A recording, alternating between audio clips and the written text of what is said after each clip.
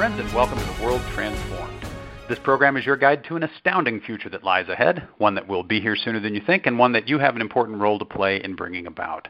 At The World Transformed, we want to introduce you to what may be the greatest transformation of them all, the one that begins with considering and acting on the almost limitless possibilities that lie before us, and that ends somewhere beyond the reach of the human imagination.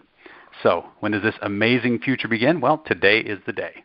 My name is Phil Bowermaster, and with me in the virtual studio is my co-author, co-futurist, and co-host, Stephen Gordon. Hello, Stephen. Hey, Phil. How are you? Well, I'm amazing. How are you, my friend?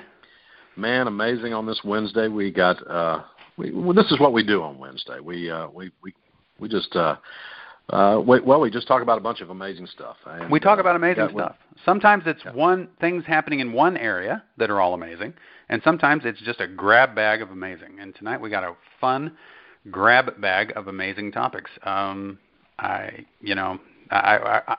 could not for the life of me make these all into one topic because they're not, right? Sometimes we're able to find the common thread and name our show accordingly. But here we just had to say, no, it's this, and this. So ancient Martian fossils, self-growing computers, and flowers that cure cancer. So I guess they all have to do with life, so it could be amazing biotech, but that's not much of a unifying principle. Anyway, let's talk about this. Oldest fossil ever found on Earth shows that alien life on Mars is likely. What? And this was from the Telegraph. Let's parse this, okay? Let's talk about the two amazing, because this one's doubly amazing. I think you have to agree. Right. The fossils that have been found are bacteria-like organisms from 4.2 billion years ago. So, looking at a rock. Microscopically looking at a rock, they have found structures that are apparently fossils of bacteria that lived some 4.2 billion years ago. Now, that's kind of interesting when you consider the age of the Earth, which is what, Stephen? Well, you see, I read this in the article and go, what? And I was thinking that the Earth was just under 4 billion years old. So if it's 4.2 billion years old, then you got something older than the Earth. So I Googled it. Google came back, Earth is 4.543 billion years old. So, I like this note that you took here. Earth is only 4.543 billion years old. That's right.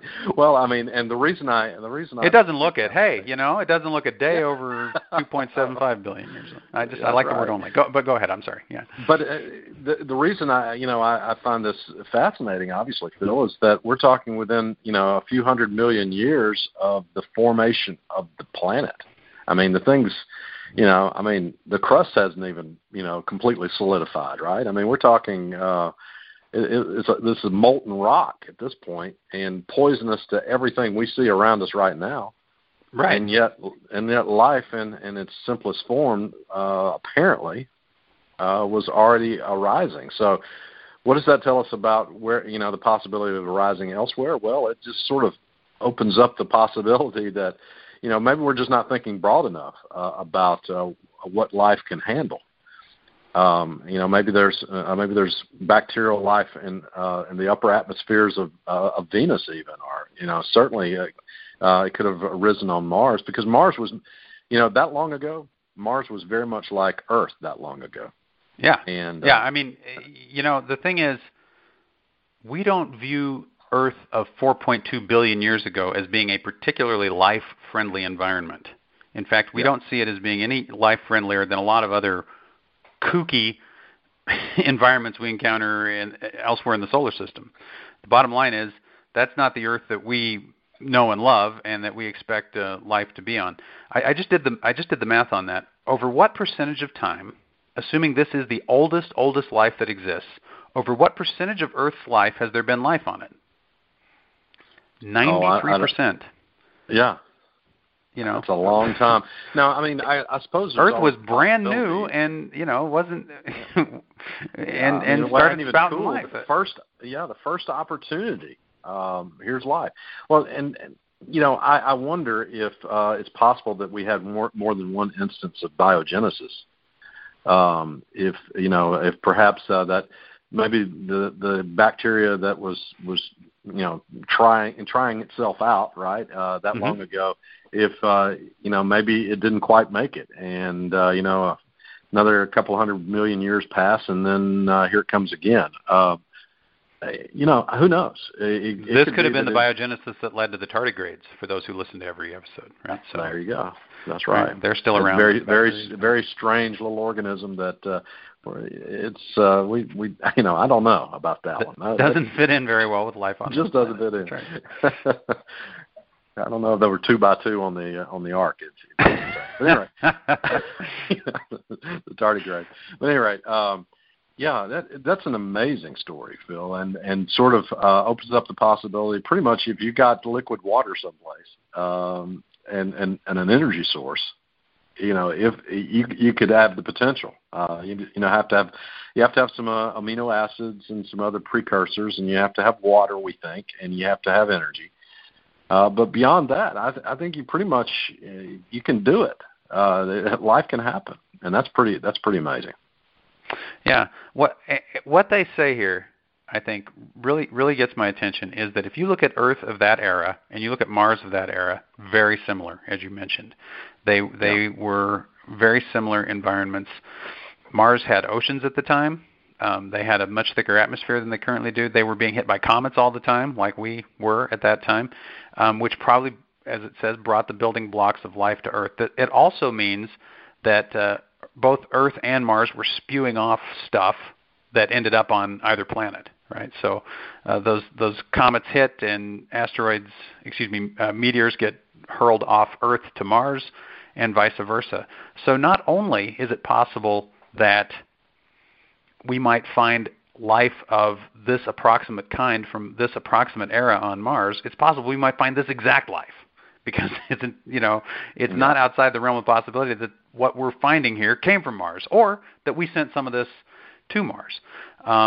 It's a case of not only similar biogenesis, but it's entirely possible that what you've got here is an argument for panspermia, for the idea that you have a much more chaotic solar system back then, right? Yeah. I mean, you got rocks flying here and there, and periodically connecting with one of these planets, and then spewing bacterial life into the solar system, and where it could easily come to rest on the other planet. You're right, and and it just reinforces the idea that, look, if life was all that rare and all that hard to do on a 4.5 billion year old planet, you would expect life to have started when?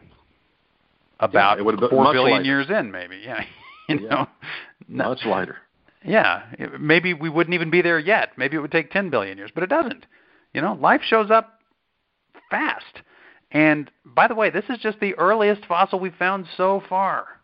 Right? I mean, it's hard to find fossils of anything earlier than that. It's hard to find rocks that old, right? Because everything ends up going through volcanoes and stuff like that. But this suggests there could have been life on Earth from day one. That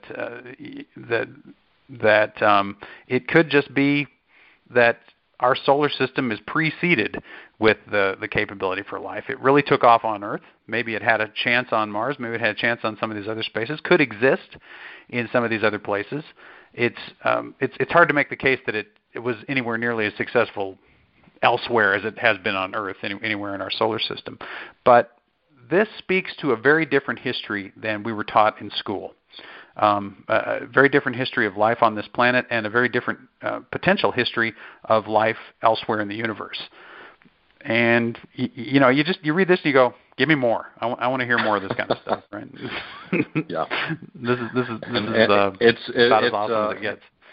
And it makes us want to go fishing in places like Europa, right? I mean, we want to go ice fishing, and see if there's anything down there, or and certainly go to Mars and check out their rocks and see if anything ever was there. And it's just it seems like it's almost like the mission of science to open our eyes to the larger universe, right? I mean, it's like at once upon a time we thought Earth was the center of everything, and we learned that's not the case. I think that process will continue as we find evidence of life elsewhere. And so it's exciting. It's interesting. They mentioned Mars.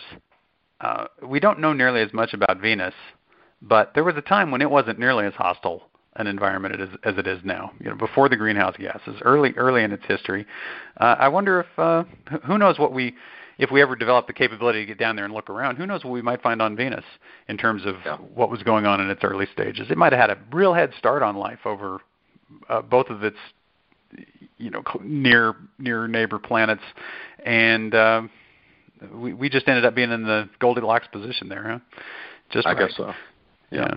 Interesting, and it'd be interesting to see what we find on Europa too. Yeah, I agree with you, Stephen. We just need to send some more probes out and settle this thing once and for all. Because I'm really starting to get curious.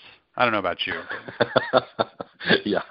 If definitely. For no other reason, let's explore the solar system so Phil can find out. Okay, how about this? A little closer to home, the next one, huh? Yeah, a little bit closer to home, and just a wonderful story, which just goes to show you how different two amazing stories can be. University of Windsor lab uses compound inspired by spider lily to kill cancer cells. So this is awesome. Basically, they've created a lab-synthesized drug based on an extract from the common spider lily. It's a plant, and it kills 20 varieties of cancer cells. And it's very specific. It's going after the mitochondria of different cancer cells, and it's causing these cells to commit suicide. And it has no effect on normal cells because they got a different mitochondria. This is an awesome way to hit cancer. What if we were able to replace? It mentions a particular chemotherapy drug, Taxol. Mm-hmm. Very, very toxic chemotherapy drug. It's one of the reasons that people get so sick when they have chemotherapy is how toxic it is to the rest of their bodies. It's almost like, well, this is going to almost kill you, but we feel certain it'll kill the cancer. That's kind of the way they're going into it, right? Yes. And what if you're able to replace something that's very toxic like that with something that just aims directly at the cancer, tells the cancer to, you know what, you need to off yourself.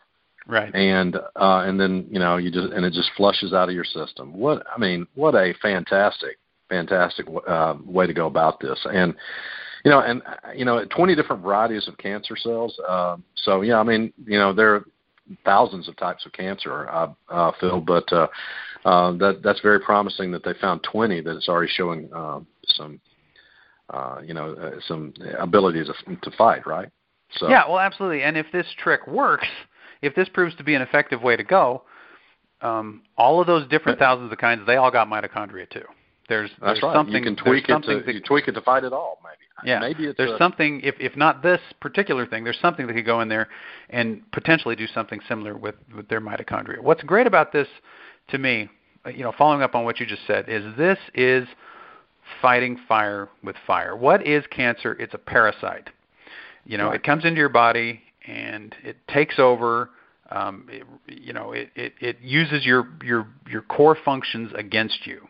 This is what parasites do. And we've talked about these really bizarre examples in nature where these really clever parasites, induce all kinds of behavior in the hosts and do all kinds of things with them to, basically just make them subservient to their task. Well, this is great because basically what you're doing here is you're going in and you're pulling a parasite trick on a parasite. You're going in and you're just flipping a switch in there, very similar to the kind of switches that parasites flip, and it's a real simple one. It says, you know what? Time to die. As simple of an instruction as you can give, and since the mitochondria apparently, if you think of it as a machine, it has that instruction written into its code. All you got to do is give it, and it kills itself. Doesn't touch the healthy tissue, and then the healthy tissue is free to live and thrive. This is we've talked about so many wonderful ways to treat cancer, but it's hard to imagine a better way of doing it than this.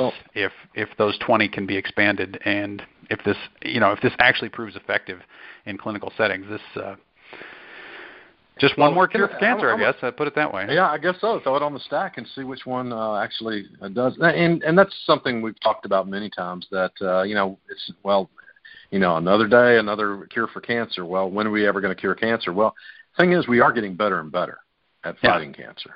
People that would have died, for sure just a few years ago are surviving now and in larger numbers than ever before. So we're making progress, and it's to me it's encouraging. The weight of all of these things will deliver for us, ultimately a cure for it all. And here's the thing. This is kind of a big aside here, Phil, but let me throw this out as a possibility. Okay. Every type of disease you can think of, Phil, except for traumatically induced disease, like a concussion or something like that, or a broken bone. Every type of disease you can think of, whether it be cancer or it be bacterial infection or it be a virus, all of it is bad code. Right. Every bit of it. Every bit of it is bad code. And the better we get at dealing with bad code in our bodies, the closer we get to, a completely healthy future. And I think that there's a possibility that, all of these things that we're doing, all of the things that we're going after to help us with cancer ends up helping us, win the battle against bacterial infections, which, we really need a solution to that, because we're losing the arms race with antibiotics. They're becoming more and more ineffective against that stuff. So what do we need to do? We need to battle it at this level, at the level of code. And that's right. Anyway, I just thought I'd throw that out there. Well, I think it's true. It's why technologies like CRISPR are so important. Right. This ability to literally go in and write genetic code for ourselves provides us the best potential path to ultimately fighting bacterial infection. And you can see where something like CRISPR technology would fit in really well here. Maybe going in and tweaking that spider lily or the compound that it's based on, or even tweaking the code of the cancer. There's all, to make it more receptive to the drug. There's all kinds of different ways this can pan out. Ultimately, what we want is human genomes that are just completely resistant to the cancer, right? That just inherently, they're kind of built-in resistance to the bacteria, built-in resistance to cancer cells, and that's a ways off. But you can start to see hints of that, and you can start to see that there's hope for that by looking at stories like this, can't you? Yeah. So big deal. All right. Well, we got one more big one. What's our next story, Stephen? Scientists reveal new superfast form of computer that grows as it computes. Now, Phil, we've talked in the past on not as often as some of the subjects we talk about, but we've mentioned the possibility of DNA computing before. Right. It's been a while. Right. I think it's been a while since we've had a story really to talk about in this, but I'm hopeful that this story is under-promising and over-delivering, but it might be the other way around. What do you think? Well, if we start just with the concept of DNA computing, I think that is the potential there is enormous, right, for DNA computing, because that really is a nanotech computer. When you talk about a DNA molecule being used as a computer, definitely this is a direction that we want to go. And the idea that the computer grows as it computes is very interesting to me. I had never heard this described in those terms before, but one of the researchers behind this work that they're doing describes this as kind of similar to a quantum computer. He says that a regular digital computer, regular electronic computer that we use doesn't do well with situations where you branch out and there could be this could be true or that could be true, and exploring both at the same time. It tries to solve for one, then it tries to solve for the other. A quantum computer, as we know, can solve for both at the same time. Well, according to this researcher, a DNA computer can do that too, because it will just grow, new computing capability to explore both possible outcomes of the problem that's being explored. In that sense, I think this is very exciting. I think the idea that we can have computers at the molecular level that are growing like living things is a really intriguing idea. Where this story breaks down for me is the description of this process being super fast, being much faster than any technology that's available currently. And it could just be that I'm a silicon bigot, and I'm I'm prejudiced against my own substrate here. But it's hard for me to imagine that that DNA can reproduce as quickly as electrical impulses can move through silicon, right? I mean, that's what I'm picturing here, and I don't see how that could possibly happen. That part doesn't feel right to me. But it could just be that either this story has truncated it and we don't understand it very well, or maybe we just don't understand at the scale we live at how fast things happen on the molecular level. Those are both those are both possibilities. But yeah, I don't know. What do you think? Can you have a super fast DNA computer? That was not ever the advantage I thought of for DNA computing. Yeah, I mean, think of history of life on the planet. I think I'm finding a common thread, by the way. Oh, hey, all right, Stephen, go. And the history of life on the planet. Anyway, how does life work? Well, does it just choose one thing to do and do it? No. I mean, it throws everything against the wall, and then a whole species and a whole will go extinct because that wasn't the solution to the problem, right? And right, and so. And survival of the fittest, and nature continues to search for the fittest.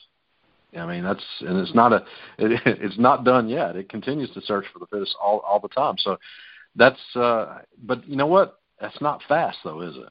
I mean, we don't get new species, all the time. Here's the latest offering by Mother Nature, right? We don't get that on a quarterly basis, right? Right. It's a slow process. So when I think of DNA molecules trying out different things, I think of it on that scale of time, and so I'm kind of with you. I'm having a little trouble thinking about the way that this would work. The truth is, you know what? We need to see an actual product, that utilizes this, and some killer app that it can do that traditional computers can't. And hey, if these guys are right, then I'll be first in line to say, you know what? I doubted you. I shouldn't have. But I don't know. It's just I have some doubts, but Well, I share those. I have them too. Although I think as I'm listening to you talk, I wonder if it really isn't just a question of not only scale but kind of substrate, because it does take a long time for DNA to produce new iterations of organisms. But then that's because organisms are these big complicated things, right? Obviously, right. Inside of the context of a computer, it's not producing new organisms. It's just producing new, new molecules, right? Well, think about the bacterial arms race with the antibiotics again, right? I mean, how fast does that evolution happen? Right? Extreme, faster than we would like. That's for sure, because the life is coming up with a different alternative way around our antibiotics, and it happens very quickly. So maybe exactly. Maybe the scale of what we're talking about. We're not talking about nature producing a new Tyrannosaurus Rex. We're talking about something at the molecular level, and maybe that can happen fast. Yeah, so, I think, it would happen. Clearly you can produce a few molecules a lot faster than you can produce a T-Rex, right? Or the next version of a T-Rex. So there's no question about that. It's still, because we associate DNA with those slow, gradual changes, I guess it's hard to get our heads around the idea that that they could be the basis for doing computing that fast. But now that we've talked through it a little bit, I'm less skeptical than I was. But I still want to hear more. Actually, what I'm going to do is, it says in this article that it's already been established that a DNA computer can be exponentially faster. So I'm going to follow that link, read up on that, and report back. Next time we do a computing speed or a DNA computer show, we'll talk about that. But definitely, this is encouraging for another reason, which is that our bodies are full of DNA, right? And if you want to talk about actually tying it back into our show on Monday. If we're going to merge with the machines one day, this would be a great kind of machine to merge with, right? Because it's right. Yeah, it's very close to us anyway, right? So it'd be awfully easy to incorporate that kind of computing into our bodies. You don't have to bring in new power sources. You don't have to bring in weird foreign interfaces. I mean, those things would be necessary, but the whole thing could be organic in a way that a silicon computer never could be. So this form of computing, whatever its ultimate speed might be, and we'll check on that, definitely is a great fit for just interfacing with humans. You can forget about the at some point you can forget about the iWatch or the Google Glass or any of that kind of stuff, right? If you got DNA doing the computing, you can pretty much have whatever you need built right in. On board. That's right. That's right. Okay, well, there you go. I think that does it. We've talked about ancient Martian fossils and potentially alien fossils, self-growing computers, and flowers that cure cancer. This has been a fun and amazing show. We're going to bring it back next time, Stephen, on Friday. We're going to talk about a world that might have been. So you're all going to want to be here for that. Great talking with you, Stephen. Great being with you all. And until next time, live to see it.